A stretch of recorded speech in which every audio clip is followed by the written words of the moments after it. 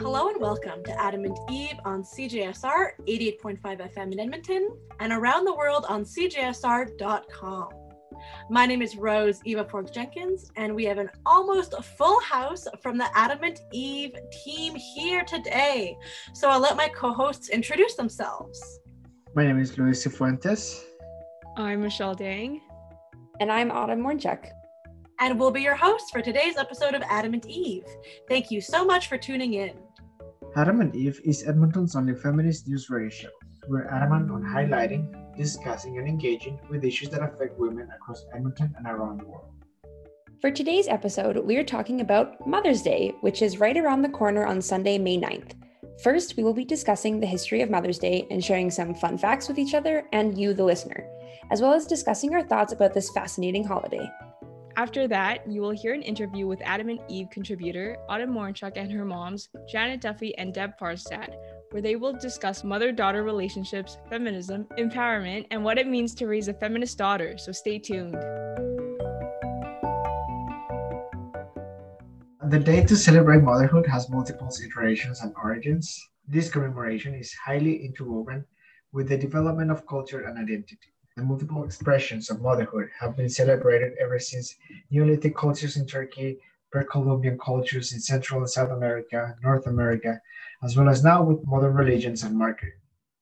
So I wanted to bring up this question to the folks of Adam and Eve. What Mother's Day means to you? Maybe a little bit unrelated, but the first memory I have of Mother's Day is back when I was 5 years old, we planted tulips at the front of our house.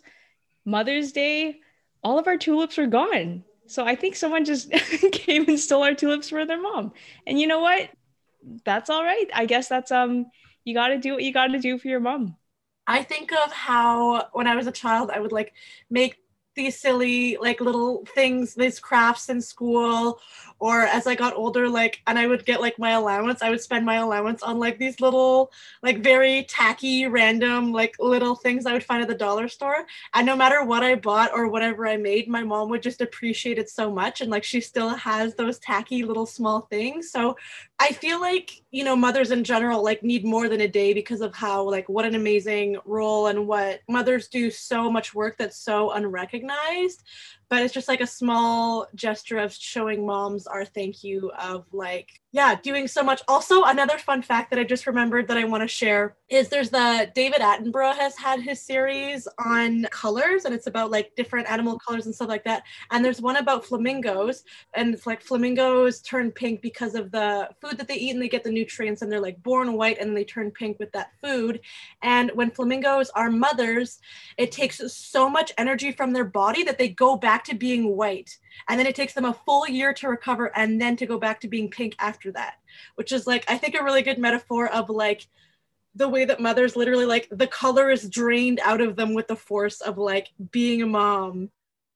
When I think about Mother's Day, I think about kind of similar to you, Rosie, about making things for my mom. I know I've made Christmas ornaments and these picture frames that I decorated when I was in the second grade, and my mom still has that on the fridge and stuff, which I always think is so special, just kind of look back at all these trinkety things that I've made. And then Mother's Day also used to be not a tough time, but an interesting time. When I was younger, I have two moms that are married to each other, and growing up in school, whenever it was you make a gift for your mom, where I grew up was not necessarily the most accepting environment. So I never knew if it was okay for me to also be making a gift for my second mom, or if it was always just kind of this weird, trying to figure out when I was a kid, what was acceptable and what wasn't. Because for a long time, my second mom was just my aunt. I was we live with my aunt, and I'm also going to make her a gift on Mother's Day. So yeah, Mother's Day is kind of a conflicting holiday for me.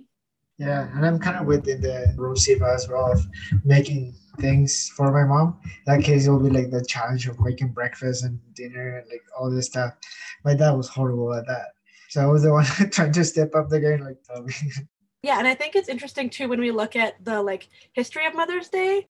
It's really interesting that if you look at the Wikipedia article for Mother's Day, every country seems to have its own origin story as to how it came about, and they're all on different days. So when you look at for Mother's Day, the person who's credited for that is this woman called Anna Jarvis back in 1876 when she heard her mother recite a prayer after a Sunday school lesson. And then after her mother died in 1905, she wanted to like fulfill the dream of her mother. So yeah, she had a advertising background. And so by 1912, she'd quit her job in the industry and started the Mother's Day International Associations. And then that's kind of when it got picked up by the president of the time, Woodrow Wilson. And that kind of seems to be the origin story for North America. It's kind of interesting how she had like an advertising background and now looking at what Mother's Day has kind of become. Yeah, that's true. And I sometimes think there's like a pressure, I think over any kind of holiday. I mean, think about Valentine's Day, Mother's Day, Father's Day, like about there's that idea of like if you should be buying your parents something or doing like an act of service or making them something. Like I know my mom, like she's always the person who's like against buying a gift. Like she would rather have like an act of service or like making something for you. But I think it's interesting how that like, I don't know, I feel like now Mother's Day, there's always kind of that question about what's the best way to kind of, you know, like what should you be giving your parent or your mom to show them that like you care about them? Yeah, another fact that I find interesting about Mother's Day is how it's also been a date for launching political or feminist causes. So in 1968, Coretta Scott King, who is the wife of Martin Luther King Jr., used Mother's Day to host a march in support of underprivileged women and children. And then in the 1970s, women's groups also used the holiday as a time to highlight the need for equal rights and access to childcare. Yeah, I think that's like super cool and really interesting. And I mean, I think it makes sense. I think obviously women in general, we've been fighting for, you know, equal rights for a long time, but I think specifically mothers and the idea of like access to childcare, I think that that is an ongoing battle. I think about how expensive daycare is.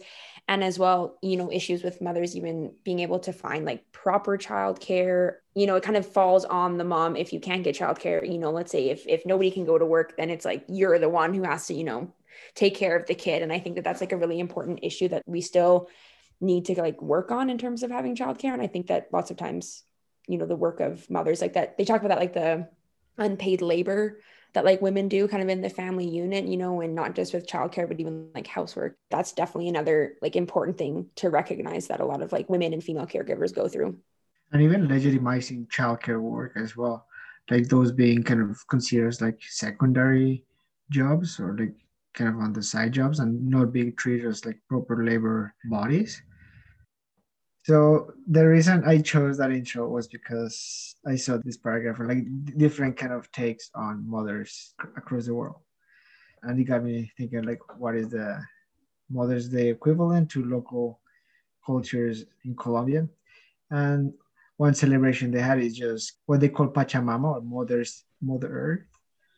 Another alternate observance of Mother's Day can be found in Ethiopia, where families gather each fall to sing songs and eat a large feast as part of Anthrost, a multi-day celebration honoring motherhood. And are there like specific traditions in Colombia for like Mother Earth? Like, would you say the traditions are kind of like around that? Colonization did the struggles there, so like we only have records of that and kind of like anthropological understandings of those eradicated cultures, right? But yeah, like ours is very religious based, very Catholic celebrations of motherhood, right? Like the Virgin Mary. Yeah, this might also be controversial, but like what always really bothered me as someone who like went to a Catholic school growing up is like the best thing you can do as a mother, as the Virgin Mary, is that like, what does she do? A, she's a mother. B, she's quiet. She doesn't do anything. C, she's also a virgin. So the best thing you can do as a woman is to be a mother and be quiet and do your job while somehow also being like pure and virginal. And that always like, yeah, made me very upset because I think like some iterations of like celebrating motherhood are like, oh, all the things that mothers do for us. And yes, mothers do a lot for us, which we should be grateful for. But also I think there should be a like that recognition of power. Like motherhood is so powerful and like not seeing it as a passive thing, but as a very strong, empowering act. And I also think a lot about something I saw on Twitter. I follow a lot of like Indigenous women on Twitter, and what one woman was saying is even like the ways that babies are born, when we picture like childbirth, we picture like the stirrups and the women in stirrups, but that's actually not the most conducive way for women to give birth. Like for your body, it's not the best way for your body. It's just the best way for doctors to deliver a baby. And the best way to do it is usually like by home birth. And yeah, so this tweet by this Indigenous woman was like, this is one of the reasons why I chose to do childbirth at home. Another reason is because so many Indigenous children are apprehended in hospitals while they're born, that by doing it at home, I knew that my child would not get apprehended. That's like really great that you like with the Virgin Mary stuff and everything like that, and just giving birth in general. I mean, I'm always like amazed, like we as women can grow a person. Like, you know what I mean? Like that's insane that like we have the power and the ability to do that. And I think it should be looked at more of like this incredible, awesome thing that you can do. And I think as well, like, I think being a mother is a very difficult job, and there's a lot of judgment that gets placed on, you know, what it means to be a good mom, or are you doing enough for your kids? And there's that whole thing of everything they do for you, and that pressure to be like, if you're not giving 100% of yourself to your children all the time, then you're like being a bad mom. And I think too, a lot of time women are like questioned about like what they want to do with their own bodies, like by like the healthcare system or by doctors and stuff. And it's like, if you know, have gone through the motions and you set up a safe way to like give birth at home, I think that should be totally acceptable. But so many times women are like shamed for doing home birth, or thinking that it's like being, I don't know, like backwards or behind the times or something like that. And I think it's like, I don't know, it's that whole like autonomy thing. Like it's your body, it's your child. You should be able to do, you know, what you've decided is best for your body at that time. You just heard our discussion regarding the history of Mother's Day. We hoped you found it intriguing and possibly learned something new. I know I did. Now, you'll hear an interview with Autumn Moranchuk and her parents, Janet Duffy and Deb Farstad, about mother-daughter relationships. Just a content warning that there is mention of sexual assault, as well as violence against queer folks within this interview. Today, I'm sitting down with my two moms. I'm lucky enough to not just have one, but two, who have raised me to be a wonderful and strong person. And kind of in lieu of Mother's Day, we're going to sit down and have a conversation about womanhood and mother-daughter relationships. So I'll just get you guys to first just introduce yourselves. Tell me a little bit about yourselves and for the listeners. Hi, I'm Janet. I'm Autumn's mom, as she's already said. Then I go by she, her. I'm Deb, and I'm Autumn's other mom, and I go by she, her as well. Awesome. All right, so let's get going. So I'd like each of you to talk about a time when you felt empowered, or when you were first introduced to the idea of feminism or female empowerment as a concept. Sure. I would say the first time I was introduced to it, I don't think I was aware, but we had career day when I was 5 years old. I was living in Corner Brook, Newfoundland, which is quite small. And every girl in my class was going as a nurse with a white cape and a white hat. I don't know if they even wore capes at that time, but it looked pretty fancy to me. So I went home and I told my mom I wanted to be a nurse. And instead she said, no, Janet, you're going as a judge, because women can be judges. They don't just have to be nurses. So she got me this big black cloak that I wore over top and this gavel. And I remember being devastated. But the lesson now, as I think about it, was pretty large. And I'm actually quite grateful that I didn't have to go as what every other girl was going as in the class. I think you would have looked cute as a tiny little judge. I was an angry judge. I didn't want to wear it. For me, I don't think I have the idea of the awareness of it either. But I think a time for me would have been when I went into the military when I was younger. I was 17, and they came to our school to do recruitment, and I was interested right away. And so I went when I was 18. I went to basic training, and it was just a feeling of like being a strong person in that environment. And I think that it was just an empowering moment as a woman.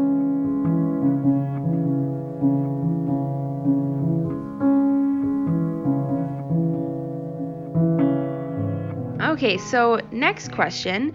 What are some things that you knew you wanted to teach me as your daughter that you felt were valuable? I think definitely independence, like the idea that you don't have to be reliant on somebody else to be a powerful or happy or just be a full person. And especially in our society for women, like the idea that you have to rely on typically a man to be the one to support you or be there for you or do the things for you, just to make sure that that wasn't the feeling that you're strong enough and able and capable to do everything on your own.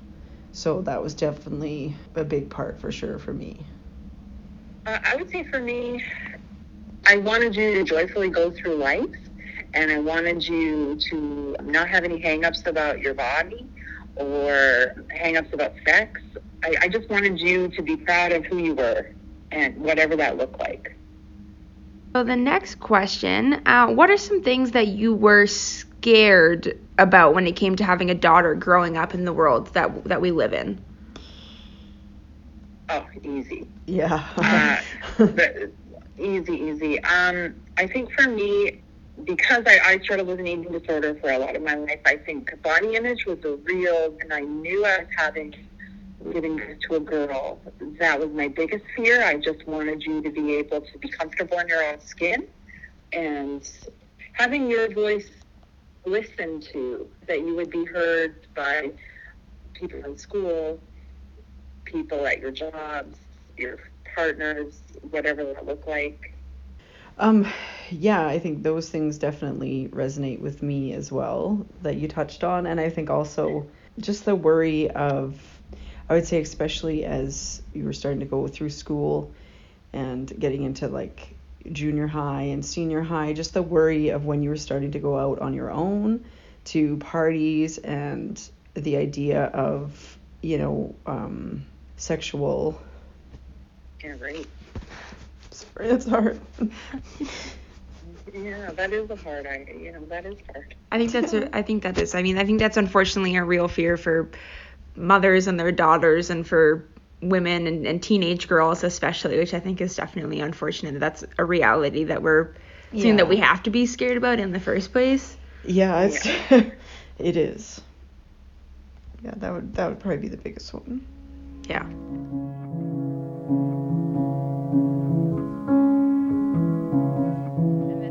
Thing that I wanted to talk about is just I think that we have a pretty strong mother-daughter relationship, with each of us, and I think we've worked hard to kind of cultivate that relationship, especially as I get older and I'm going out on my own. So just kind of wanted to talk about like what are some things that you guys think have been important in kind of building or maintaining a strong mother-daughter relationship over the years, and what do you think kind of we should keep doing as we kind of keep getting older and now we're kind of three adults, as opposed to necessarily like parents and a child? Well, I think that communication has always been the biggest key. Like, we did a lot of things to facilitate open communication throughout your guys' life in all aspects. Like, we've never wanted you to keep anything from us, and even if it wasn't something that was something you want to hear as a parent necessarily, but you always made sure that you felt comfortable to come to us with everything and anything. And I think that that's always a thing that will develop a strong bond, is when you have good communication and loving communication, that you feel comfortable to come to us with anything. And I think that'll just continue on. Even though we may be apart in distance, we talk every day, or we talk twice a day, or we talk, and I just think that's the stuff. And even when it's not just like maybe shooting out a little text or a little meme or something to just let you know that we're thinking of you all the time, right? Like, just because you're not at home doesn't mean that you're not still always in our thoughts, right? So I think that for me is key. Just to kind of jump on what Deb was saying, I know that from the time you started in school, we would say, like, tell us what was really one happy thing that happened to you today and one sad thing. And that sort of carried on and evolved as you guys went through school. By the time you hit junior high and high school, I think you told us about every class that you had, which is great. I think we really got to know what you liked and what you didn't. And I think we also respected that you had your own inner world, and there were things that you didn't feel like telling us right away, but I think we stayed patient and didn't push, and allowed you to have your own autonomy. I think it's building a really great base, and I think that's what we did. And I think both Deb and I have also been really open to you asking us questions, and I think we've both been pretty open about who we are too, which has been amazing. Like, I think we've been building steadily to an adult friendship your whole life. And I mean, it doesn't hurt that you're a pretty amazing woman. Yeah, I have to agree with all those things. And I think I really appreciate how I knew that there was always an open line of communication, and I knew that I could always come to you guys with stuff.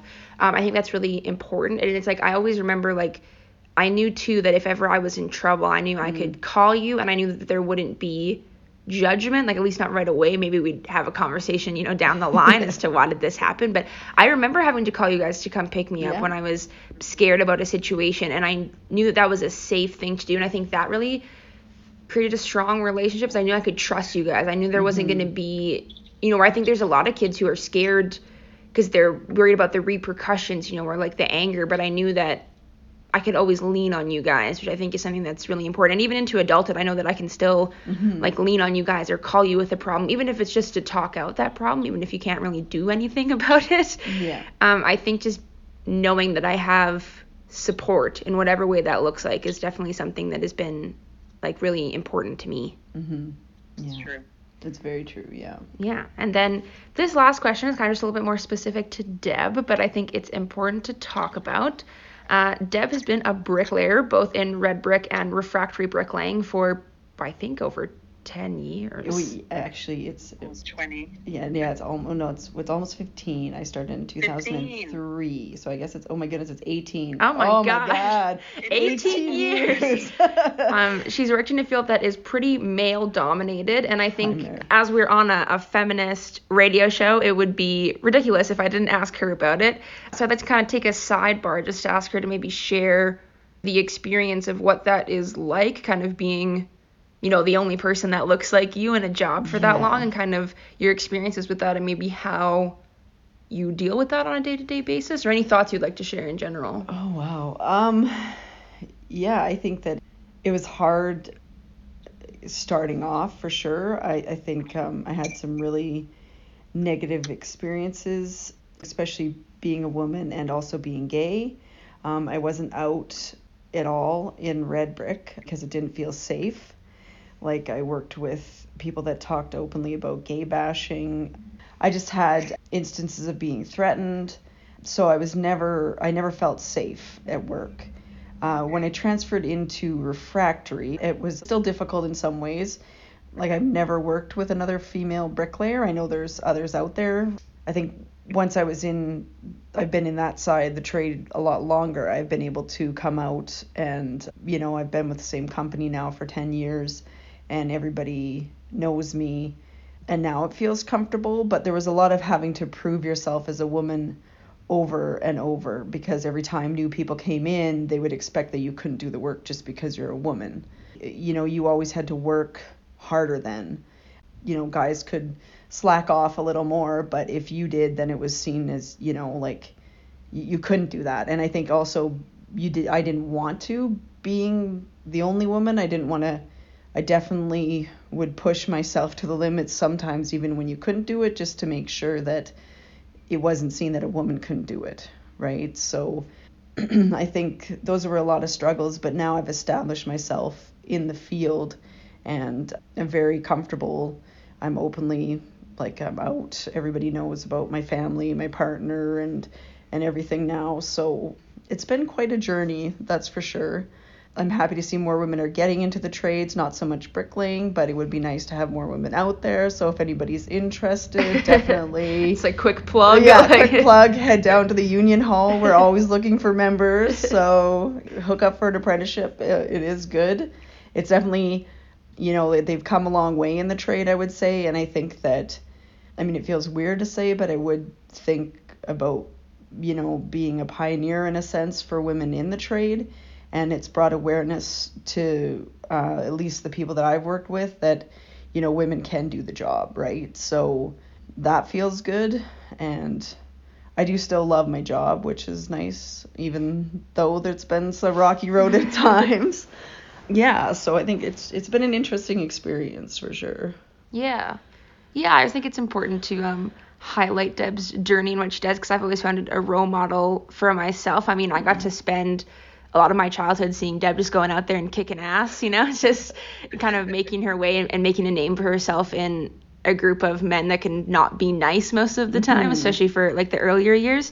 And I think for me, having a mom that was, two moms that were strong and, you know, never didn't always have to do things that were conventionally feminine. Not that there's anything wrong with that, but I think it was definitely important for me to have role models that were also doing things, you know, that were considered like masculine activities, you know, and kind of showing that it didn't matter, it doesn't matter what your gender is, you should just do whatever you want to do, you know, and whatever like makes you happy or makes you feel proud. So I think that's definitely an important story to share. So my last little thing to kind of end off, since it is, you know, around Mother's Day time, and I would like to think that you guys raised a pretty feminist daughter. What would be your advice if I were to have a child? You know, how do you think what's some advice about raising a feminist daughter or empowering your daughter that you think is kind of important for the next generation? The first thing that I would like to say is that you can choose to have a child. And I've always said this to you from the time you're little, you do not need to have kids. You can define yourself in lots of different ways, but having a feminist daughter is, if you do choose, it's a really beautiful journey to grow one. What would I say? I'd say learn to say you're sorry, give respect. You're not just going to get respect, that's to the mothers and all parents out there. I would say just make sure that they know that they're of value and that other people are of value, and get them out protesting something really early on. That's always important. That's always important. But seriously, find things, like show them what you're interested in and what you're passionate about, and be interested in what they're passionate about. I would say don't mask your emotion. Like, I think that it's important for kids to know that you have emotions, and obviously, right, sometimes, I mean, I come from an era where my parents didn't want you to see, right, like they didn't want us to see them cry, and I think that that's not reality, right? So to definitely not mask your emotion, and to remember to have fun and take those moments. Like, you don't realize when the moment might pass, so just cherish every moment and make sure that you're there and they're aware that you're there and you're present for them. I think it's the biggest thing. This kind of comes to the conclusion. I want to thank you guys for hanging out with me and kind of having a chat. Are there any sort of final thoughts that you want to share or anything else you want to say before we kind of sign off here? Just that I love you so much. Yeah. And I'm grateful that you're our daughter. Me too. I'm grateful to have you guys as my moms, and I love you too, obviously. So thanks for hanging out with me today. Yeah, you bet. Okay, bye. Bye.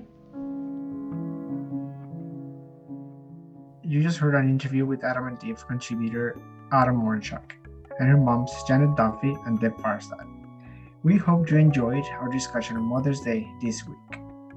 That brings us to the end of this week's episode of Adam and Eve, Edmonton's only feminist news program.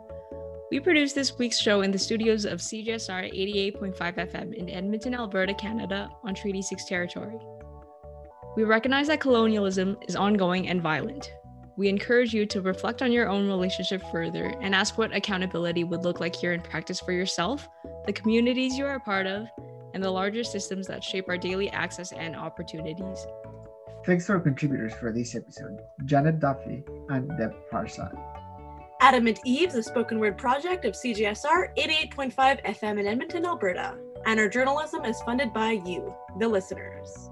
For more information on our program and to send us any feedback, please contact us on our Facebook page under Adam and Eve. We're always looking for more volunteers to help out, so if you're interested in learning any aspect of radio production, just get in touch. And we wanted to give a shout out to all moms everywhere and have a wonderful Mother's Day on this Sunday, May 9th. Thank you very much for tuning in. I've been your host, Autumn Mornchuk. My name is Luis Cifuentes. I'm Michelle Dang. And Rosiva Forks Jenkins. Have an Have an admin evening.